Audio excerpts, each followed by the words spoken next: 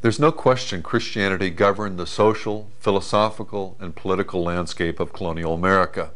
At least 50 of the 55 signers of the United States Constitution were professing Christians.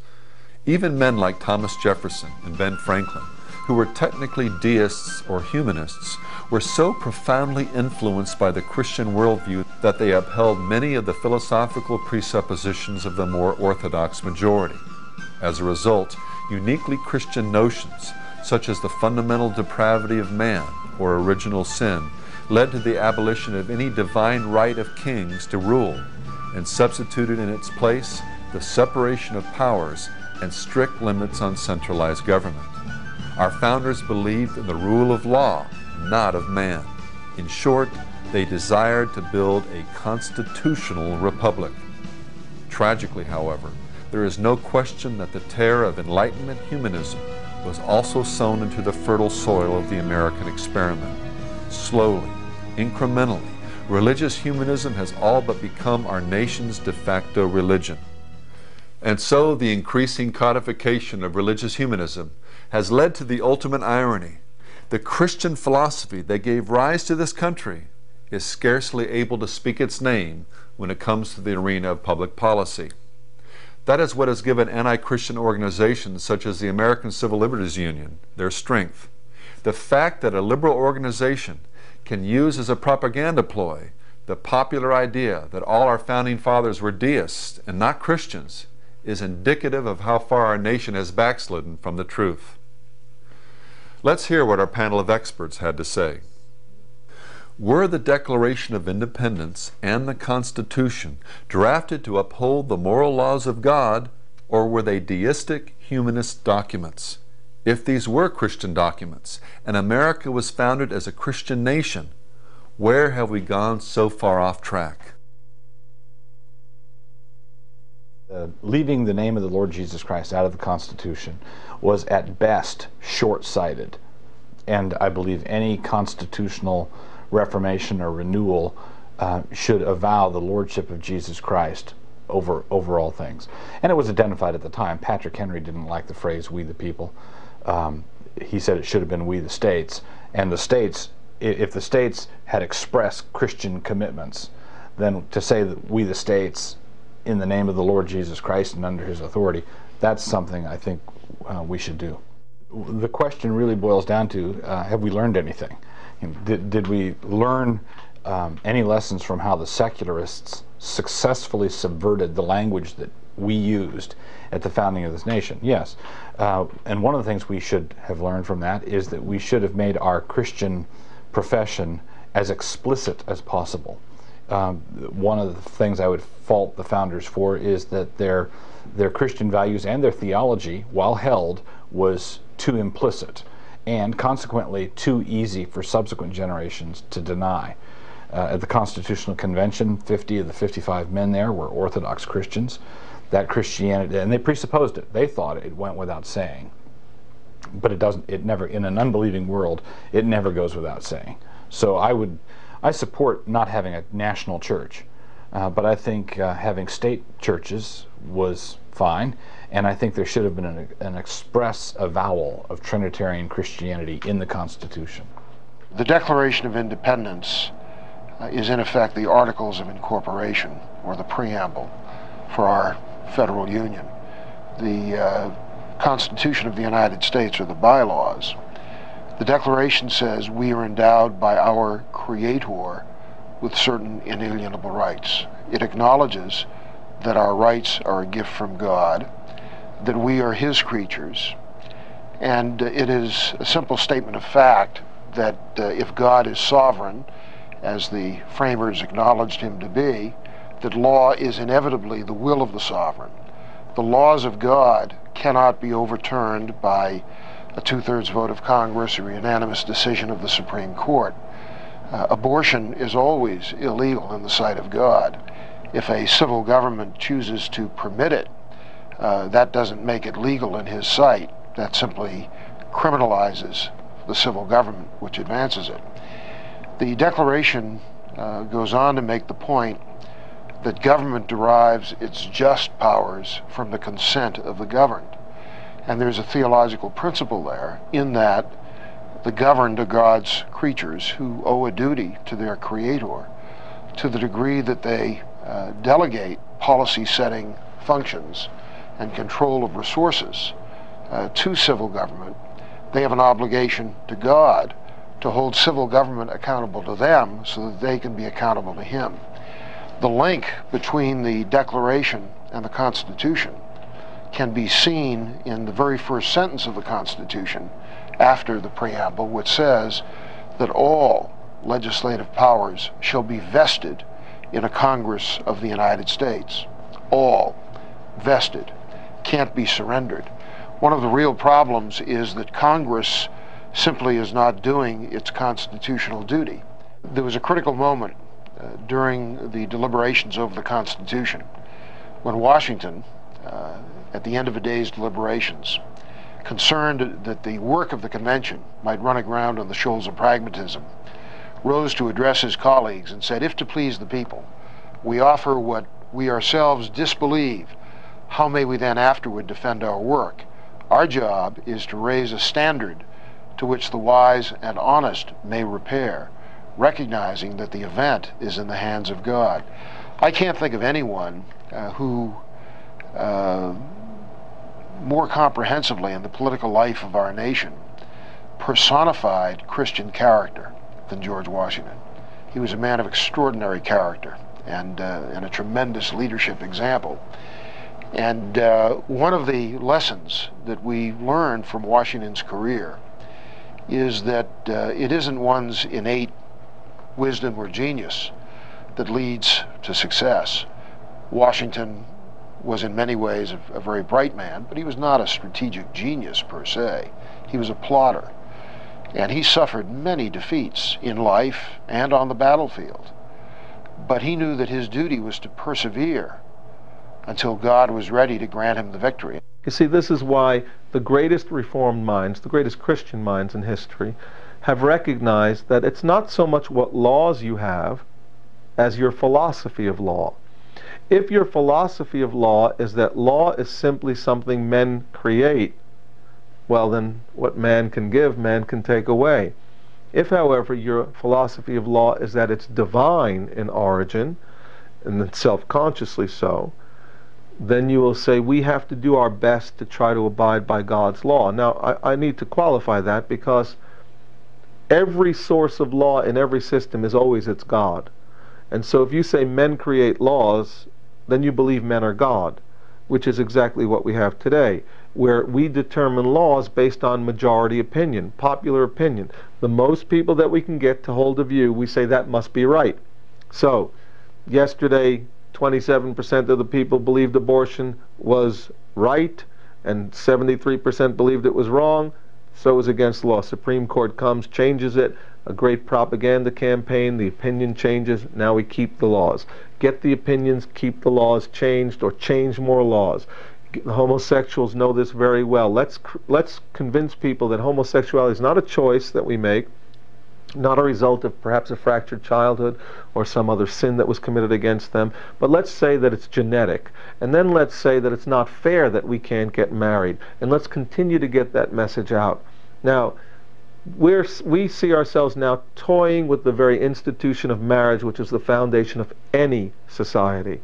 You tinker with that and your days are numbered. The marriage unit is the fundamental unit in a culture. From there the future comes. But I'm convinced that we're going to have homosexual marriages because in our culture the religion of the public square is egalitarian humanism, and homosexual marriages resonate with that and from that. It makes sense to have homosexual marriages based on their worldview. It's an abomination based on our worldview. There's no question that our founding fathers was an amalgamation of some deistic humanists, Puritan thought, as well as a high Anglicanism, all sort of mixed together and jostling for position within the context of our founding federal documents. However, that being said, there was an acknowledgement of man's overriding depravity. The idea that absolute power corrupts absolutely. was not a foreign idea, these men. And so, in looking at the Hebrew Commonwealth and its decentralized forms of government, our founding fathers, in their wisdom, set about to create a system where there would be checks and balances against this idea of absolute power governed by man's tyrannical carnality. So we have the three branches of government, all of which are supposed to work to counterbalance the other, and at least theoretically would keep in check any tyrannical impulse. Unfortunately, that all assumes that these three institutions are adhering to God's law.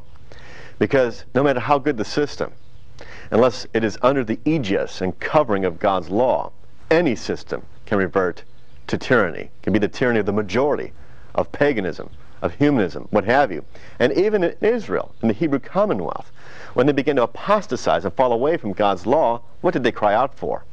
A tyrant, a king, like all the other nations. And they paid the price for it.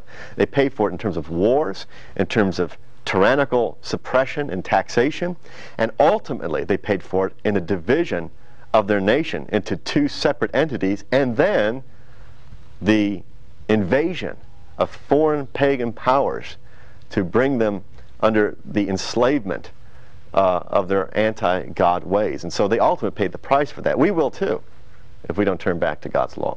First, when we can compare biblical law versus natural law, Scripture is the final immutable authority upon every subject of which it speaks. And it is binding not only upon the regenerate, that is the Christian, but the unregenerate alike. You either be following God's law and prospering accordingly, or you'll be broken by it. It doesn't change. So whether we acknowledge it or not, it exists, and all men are being judged by its standard. Now, there's certainly natural revelation. God has made himself known in the creation. There's evidence of his existence everywhere. But ultimately, it's not evidence that man needs. It's conviction of sin. And to have his miscreant, depraved nature arrested. The role of the civil magistrate is to keep a biblical and sound order, to prosper the righteous and to punish wickedness. He can't do that by natural revelation or natural law. Now, it's true that in a godly or predominantly godly society, men will understand natural law in a way that at least mimics or comes close to biblical law. We see that really in the embryonic stages of our nation. However, natural law can be co-opted and pirated by corrupt alien humanistic worldviews. Natural law can be interpreted from many different angles, and in so doing, morality becomes relativistic.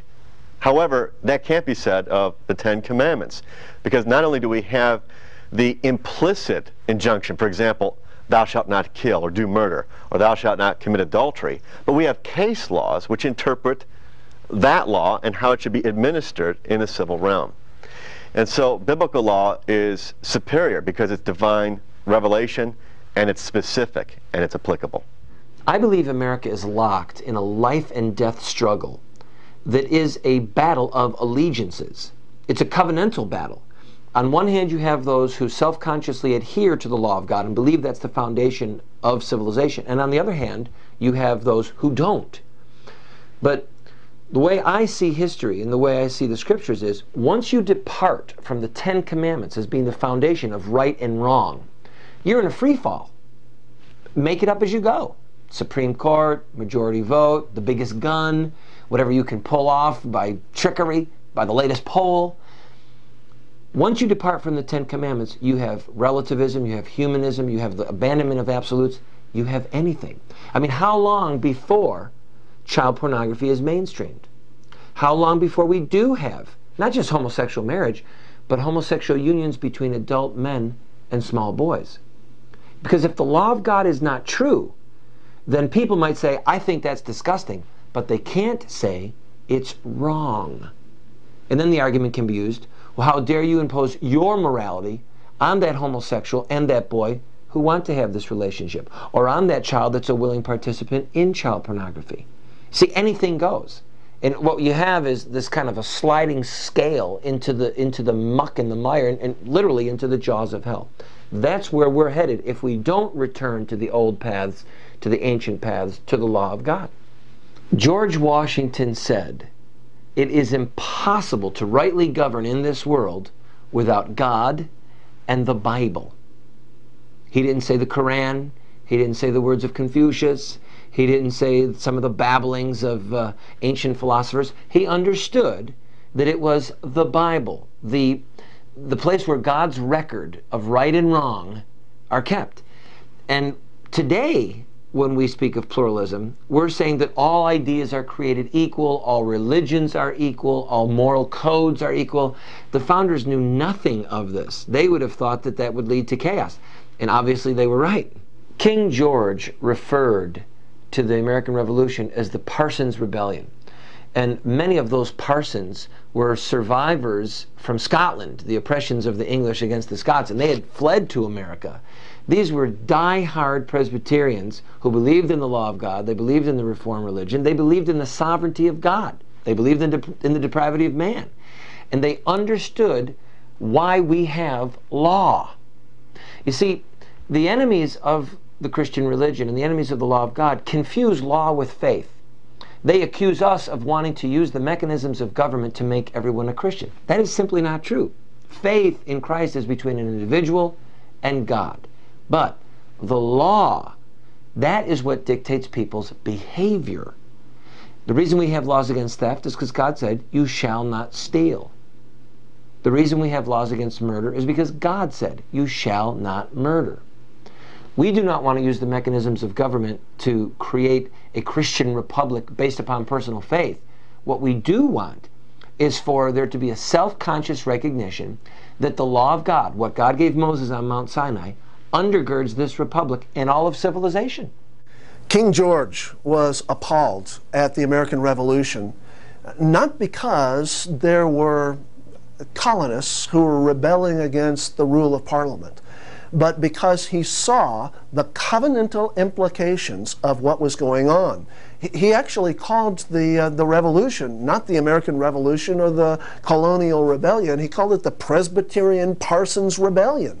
He saw it as a continuation of the Scottish rebellion against his father some 20 years prior, when the Covenanters rose up and established certain standards against which the king could not act. In other words, they were saying there is but one Christ and Savior who wears the crown of all authority over all of the nations of the earth. There's one King of Kings and Lord of Lords. The King of Great Britain didn't much like that notion. He thought that he had a divine right to rule. So the American Revolution itself was drawn from covenantal concepts, concepts that held the king in check and that required action for justice when the king stepped beyond his bounds. A number of the founding fathers were influenced by Enlightenment ideas, ideas which ultimately came to be known as deism or Unitarianism. Many were free thinkers. Benjamin Franklin, for instance, is a good example. Thomas Jefferson is another. And each of these men, in one way or another, demonstrated the fruit of their deism, their humanism, their Unitarianism, their free thought in their lives. But in their public demeanor, they were gloriously inconsistent. Benjamin Franklin was, after all, best known in the Constitutional Convention, calling for prayer. The divine providence would guide all of the proceedings of that great assembly. Thomas Jefferson read the Bible every day, even if he only read portions of it, as he was famously wont to do. The fact is that the Founding Fathers lived in the midst of an inescapably Christian culture. And though they were not perfect men, and though they did not always have their theology buttoned up and sewn up tight, They were men who lived in the midst of a Christian culture, reflected that Christian culture in much of their thinking, and if you examine even the most profligate of the unbelievers, men like Benjamin Franklin, they were deeply engaged in the theological discussions of their day. Whitefield, the great evangelist, George Whitefield, was one of Benjamin Franklin's closest friends and was constantly engaging Benjamin Franklin in thinking through the implications of the gospel. So when we talk about our founding fathers, we have to readily admit that deism was a seed thought that filtered into much of their proceedings and much of their thinking. But Christianity was the cultural backdrop. It was the stage upon which they operated, and it was inescapable for them. And the Christian capital that we have inherited, even this far away from them, 200 years later in America, is evident. Well, the Founding Fathers did, at the Constitutional Convention, kind of want to have it both ways. They wanted all of the fruit of Christianity without confessing its root. And ultimately, that sowed seeds that would, in many generations to come, bring about a bitter harvest. And so, to be very honest, we have to look back at the Founding Fathers and see grave mistakes. The Constitution begins with startling words to come out of a Christian environment, words that hearken to the Enlightenment. We the people. Rather than we citizens under the hand of God or in the midst of the providence of God, they readily confess their Enlightenment roots. So yes, there are all kinds of problems with our Founding Fathers and with their thoughts. But no, they were not a contradistinction to the great Christian heritage of the West. They embraced it. They affirmed it, oftentimes unconsciously, but nevertheless constantly in all that they did and all that they said and all that they passed on to us. The American Revolution could not have occurred without the 150-year-old Puritan foundation in America. The problem, of course, with the colonial Puritan theocracy was that it was not a true theocracy with separation of powers, but an ecclesiocracy, a state ruled by the church. On the other hand, it was the Puritan experiment with self-government which finally led to the emancipation of the colonies from the tyranny of the British Crown in later years. In all fairness to the Puritans, we must realize that they came to the New World at a time when the Protestant Reformation was still very much in progress in England. A unifying and comprehensive church confession describing the relationship between church and state had not been adopted. Massachusetts, Connecticut, New Haven, Plymouth, and later many of the other colonies experimented with alternate forms of theocracy. The very word Constitution was carried into America's political discussion by the Puritans. To the Puritan mind, Constitution is synonymous with covenant or compact. Although it's true that there was a deistic influence at the signing of the Declaration and the Constitution. There's no question that their foundations were established by the Puritans and were rigorously based upon a Christian political philosophy.